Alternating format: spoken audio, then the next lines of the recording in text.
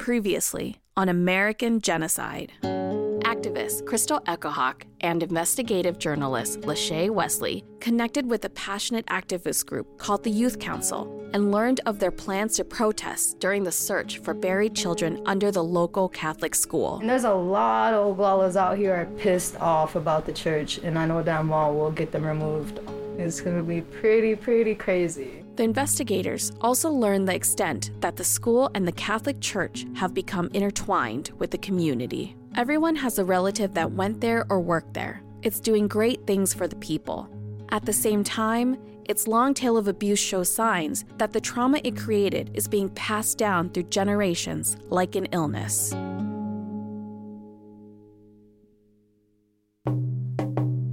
Tatewi is a badass attorney. Tatewi means I'm the executive director of Thunder Valley Community Development Corporation. She is so powerful and really dedicated to her community and her people and making the world a better place.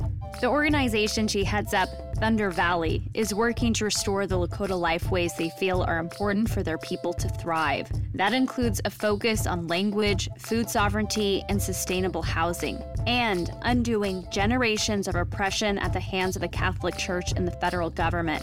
If boarding schools like Red Cloud were to be suddenly run off the res, organizations like Thunder Valley are ready to step in and fill the void. Who knows how many children we continue to lose because these churches still have that paternalistic mindset that they know best, that they know better, and that they're doing us a favor by taking our children and saving them from us. That's colonization.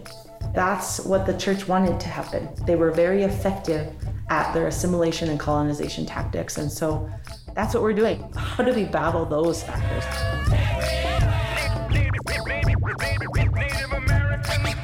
I definitely thought it was really important that we interview Tatewi. You have these two forces, right? Because they're both doing, in some ways, similar things. You have Red Cloud, the former Indian boarding school, that's really focused on how it's trying to bring back Lakota language and culture, but it's under the guise of the Jesuits and the Catholic Church. That's one way. You have Thunder Valley that have this big vision for how they want to bring back the language and the culture, but it's uniquely 100% Lakota. We don't need the church. We don't need this crap. We're doing it this way. So it's two different ways at it. And that what was crazier was to not only think about Tatewi being Russell Means' daughter. Russell Means is one of the most recognizable and famous Native activists, a leader of the American Indian movement and player in the 1970s occupation of Wounded Knee. He was a Hollywood actor. He even ran for vice president in 1984. But then it's like, are you kidding me? The vice president of Red Cloud Indian School is Dennis Banks' daughter, Tashina. My name is Tashina Banks Rama. I am the daughter of Kamuk Nichols Ekafi and Dennis James Banks. Dennis Banks was also an iconic activist and co-founder of the American Indian movement alongside Tatewi's father, Russell Means. It's like, we could have never written this. This is really crazy to see the offspring of two of the most noted leaders of the American Indian movement now in this juxtaposition here in their own community. It was really crazy, right? And crazy, but just also really compelling because these are both very powerful, fierce women who are both really dedicated to their community, but coming at something in two very different ways, and it's incredible, but it's also kind of explosive too. For me, Tatewi said something that was interesting the first time that we talked to her, is how the tribe could legally get the Catholic Church out of there, and how the tribe could legally hold them accountable. And I wanted to know more. It has to be the elimination of the church influence here in our communities. I feel like the churches should be taxed. There are legal mechanisms and ways that we could do that here as a sovereign nation. Give resources to the community that you've profited from for so many years, that you've harmed for so many years. Those resources can go to immersion programs, can go to food sovereignty programs, to building our energy sovereign infrastructure. Those resources could do a tremendous amount for our true liberation. If they truly care about our people and love our people, what's the issue? Or do they only love us if we're going to be Christian? This is American Genocide.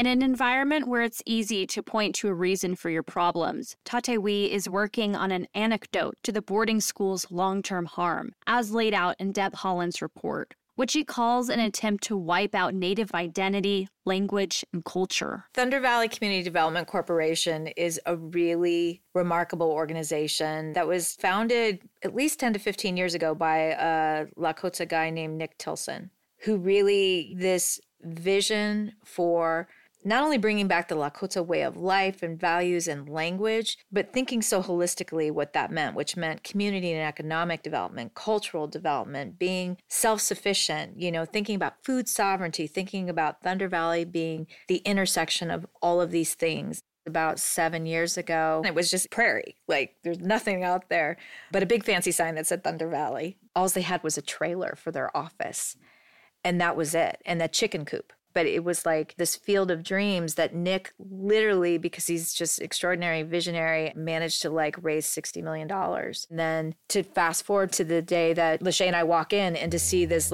amazing community that has sprung up and all the things that are happening. You're just driving through prairie and then all of a sudden these 2-story buildings pop out of nowhere with solar panels. You definitely just get a sense of cul-de-sacs, and they're really well thought out, beautiful. And then there's I think there's a little apartment building, then there's a beautiful community center. And then to look out and see this beautiful playground and to learn, that it was really designed with their cultural and spiritual beliefs in mind and how it mirrors, the stars and different sacred sites. It's so cool because traditionally tribal housing, HUD housing out there is just really not good places. And this was a really beautiful, thriving community with dogs and kids running around, and it was lovely.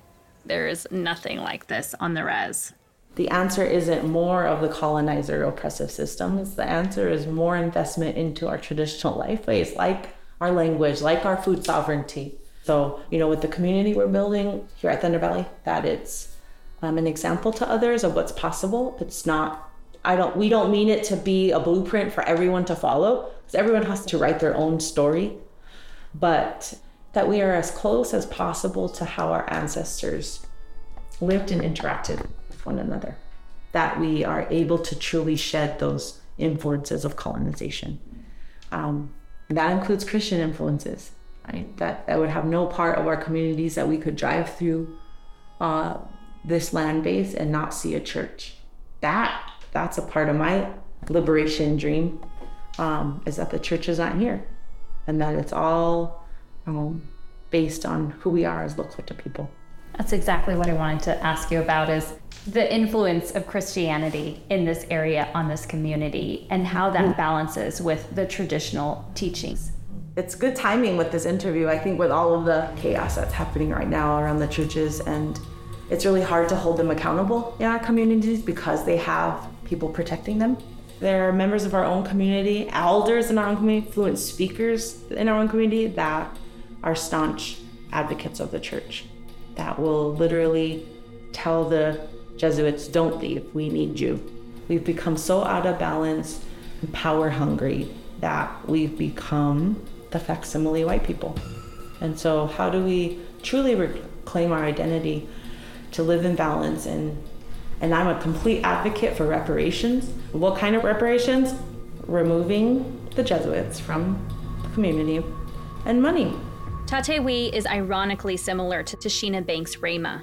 Despite sitting on opposite sides of the table, they are eye to eye on some of the most explosive issues. Here's to Sheena. Let me know if this sounds familiar. The conversation we need to get to is reparations. What does reparations look like? Is it money? Absolutely, it's money, but it's also other things: spiritual health, mental health, wellness, physical health. I mean, there are so many pieces to reparations that need to be talked about. Would you like to see that from the Catholic Church? Absolutely. Yep. And the federal government. Absolutely. Yep. I mean, listening to them, I'm blown away. I mean, these are two badass, powerful, brilliant women in the center of this. Two women who want the exact same thing. One is working in the system, and one is ready to shatter that system. Same outcome, but just different approaches. I think both approaches can be in conflict with one another, but they don't always have to be. I mean, I laugh and I think, okay, Malcolm X, Martin Luther King, like these are definitely two different approaches, and they're definitely in conflict. And I think you hear Tate Wee talk about the way that they can have these schools that's on their traditional spiritual calendar and the way that they're subsisting off the land and all of these things. That is very different than this brick and mortar building over here with, their school calendar and nuns walking around with sage. And I mean, totally opposite. But it's clear that for Tashina, she really feels like, because she is sitting in a position of leadership and a degree of power, at least she feels like she's sitting there with I think she thinks a real opportunity to reform from inside. Tashina says she's been arguing this point behind closed doors. Where are you having those conversations, and what's the reaction from the people in those rooms? And who are the people in those rooms? Well, I can't say everything, because then I probably won't have a seat at the table forever if I talk about some of those conversations. There's a genuine fear to have a conversation around reparations.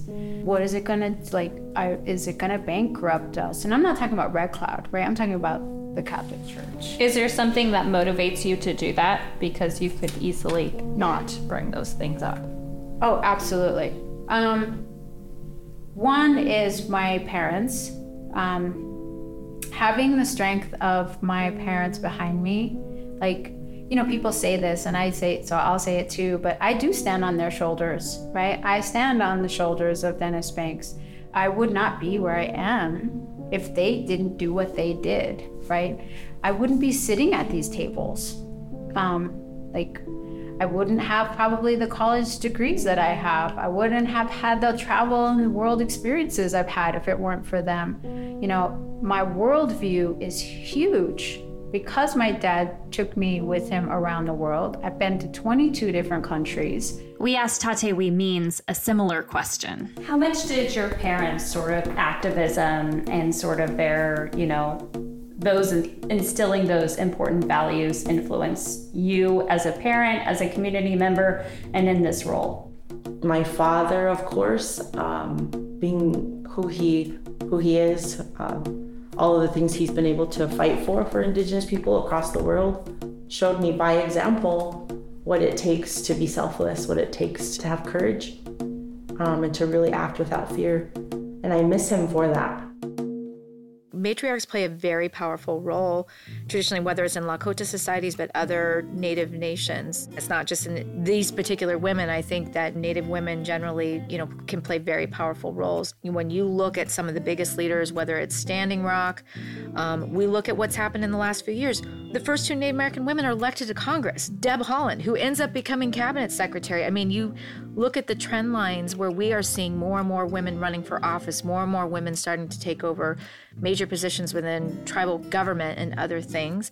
I think it's really neat because I see it happening nationally, but then to see this microcosm happening right here at Pine Ridge and this issue around Red Cloud. But it isn't only the women making waves. One of Thunder Valley's most effective voices is their Lakota language and education director, a brilliant young man who helped pioneer a revolutionary language immersion daycare. What's powerful about that is language was the first thing the boarding schools tried to drive out of you. My name is Dallas Nelson. I'm from the Red Cloud community on the Pine Ridge Indian Reservation. My whole educational career was at Holy Rosary Mission. I caught the tail end of that residential boarding school era where the mistreatment by the nuns and the individuals was still happening. But I was fortunate enough to have access to our Lakota way of life through ceremonies, through different spiritual gatherings. I had access to those. I was exposed to those at a very young age. They were part of my upbringing. When you sit across from someone like Dallas, you see how activists are forged. As a young man, he was out in the world being told over and over to put his background aside, to forget his language and ceremonies. When he goes home, he is immersed in culture, pride, and family. He had to make that make sense at a very young age. My mother, her first language was Lakota. I never knew until I got older why she didn't speak any language to us. She went to school at Holy Rosary and experienced some trauma around the language. She was sick and she had to throw up, but she didn't know how to say it in English, so she ended up trying to get the teacher's attention, and the teacher just kept ignoring her. She threw up on herself in front of everybody. That generation comes from a difficult time period because they were the ones that had the language still, but they were experiencing those type of traumas. For her, it was really traumatic because she was, again, sheltered, she was shy. So I was unfortunate to not be able to have her speak any language to me. One of the most gratifying things I can say about my work is seeing my mom get some sort of healing from it. To somebody like me, like I don't know my native language. Can you describe like why language is just so important to kind of thread that needle between like the culture and everything? I'll use a term that we have, and it's a well-known term. It's mitakuye oyasini. It's something we say in all of our ceremonies, no matter what ceremony you're in, but if it's a sweat lodge, a sanats, it's a phrase that embodies our connection to everything. It simply says we're all related. That's my aunt, that's my uncle, that's my blood, those are my Hunka relatives. We adopted them last year at this ceremony, and they are considered our relatives too. So not just us humans, but us, the nature, the land, the animals, the trees, the plants, and then the sky, the stars, and then to everything else that we can't see or understand. You're no better than anyone else, but anything else either. You're to live your life every single day knowing that everything is interconnected and everybody's interconnected, and you have to treat everyone as your relative. You set in play how you're gonna act that day. They're all my relatives, everybody's related, we're all interconnected.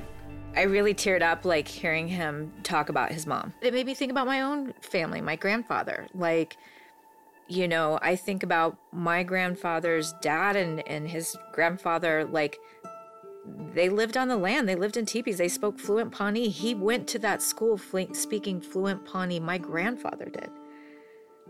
And they beat it out of him in all kinds of ways. And to the point that we grew up never learning our language. We never learned anything about our culture. I know like 10 Pawnee words. Our language is now on the endangered language list.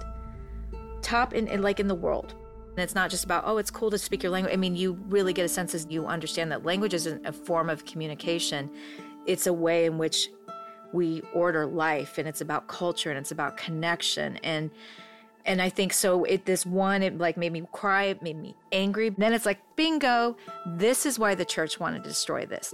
This is why they wanted to totally come in and eradicate the language, the culture, and all these things, because these people were so dangerous because of the power of their traditional ways. Dallas did work at Red Cloud Indian School and was making an effort to create a language immersion program. And there are reasons that did not work out.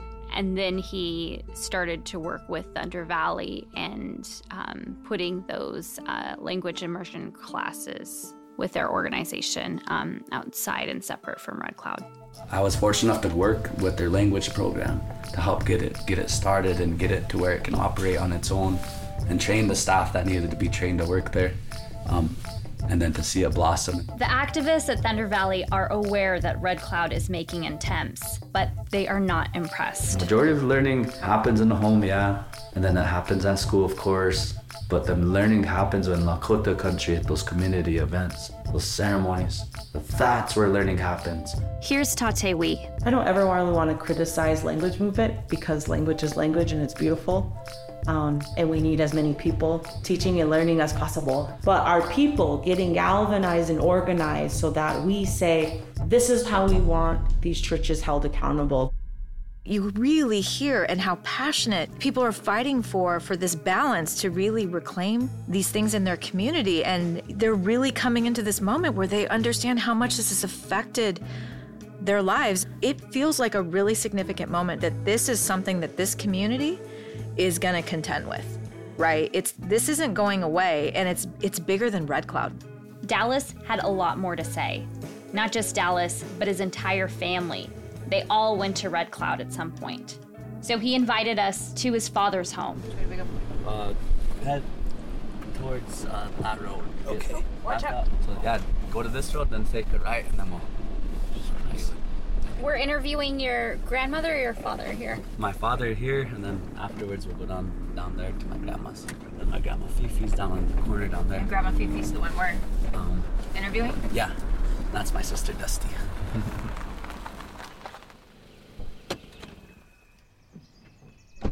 My name is Daniel Nelson. I'm from Pine Ridge, South Dakota. When you meet Dallas's father, Daniel, Dallas makes a lot of sense. I'm kind of an extreme.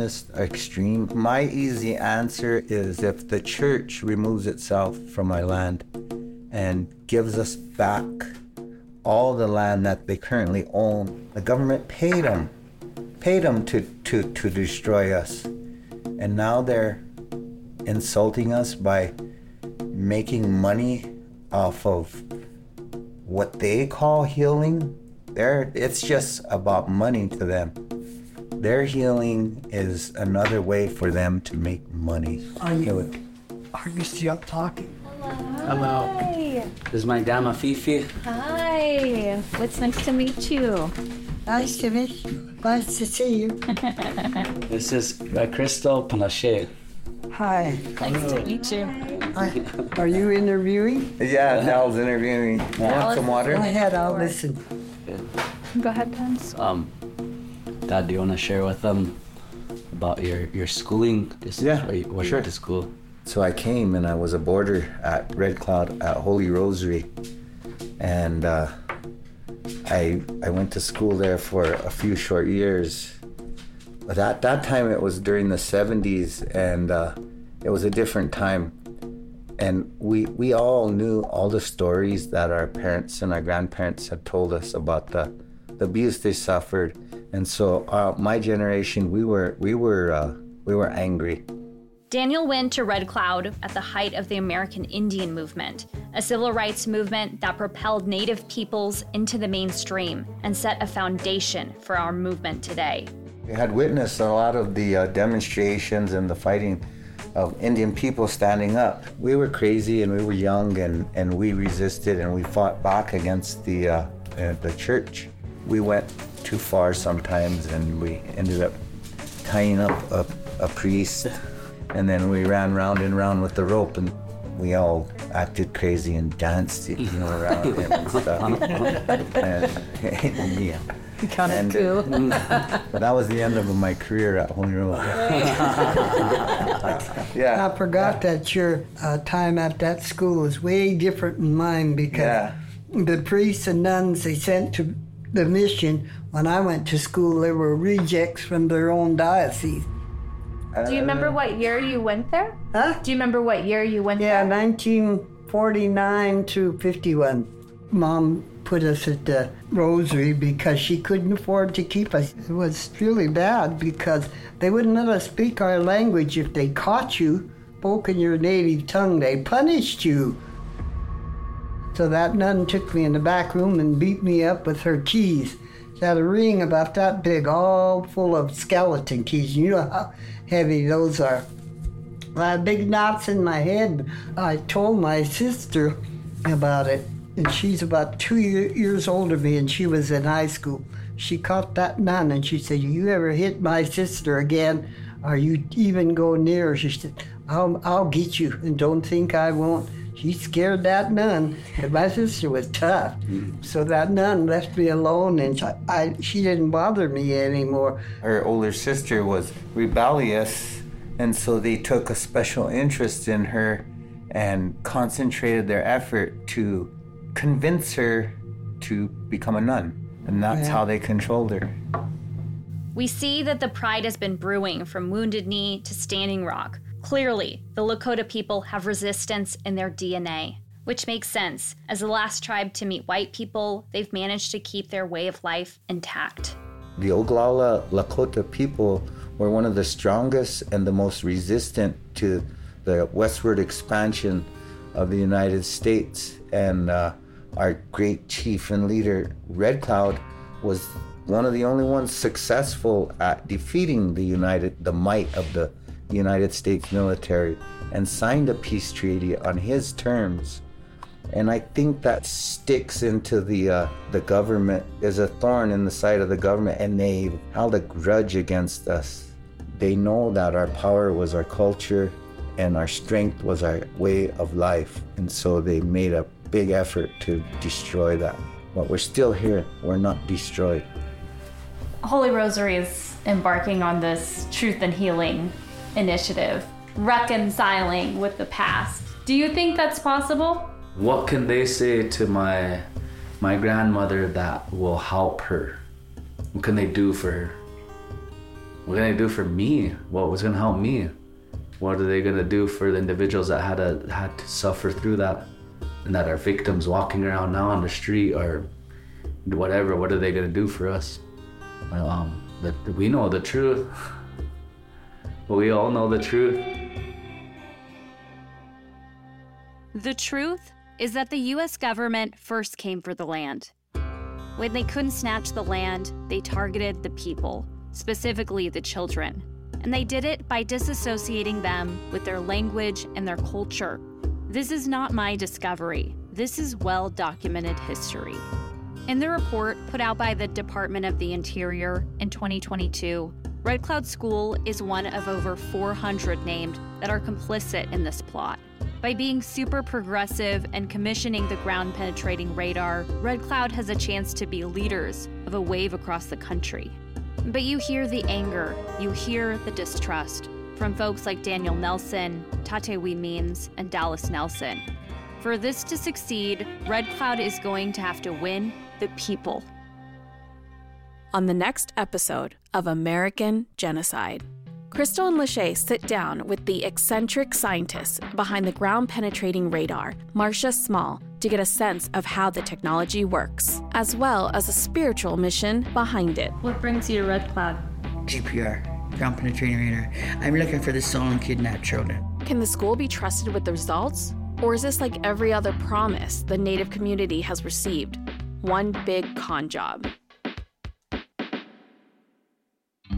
The producer of this podcast would like to thank and acknowledge the following: Evolutionaries, supported by CAA and Pop Culture Collaborative; San Manuel Band of Mission Indians; Surdna Foundation; Open Society Foundation; Novo Foundation; MacArthur Foundation; Christensen Fund; Pivotal Ventures; and JPB Foundation.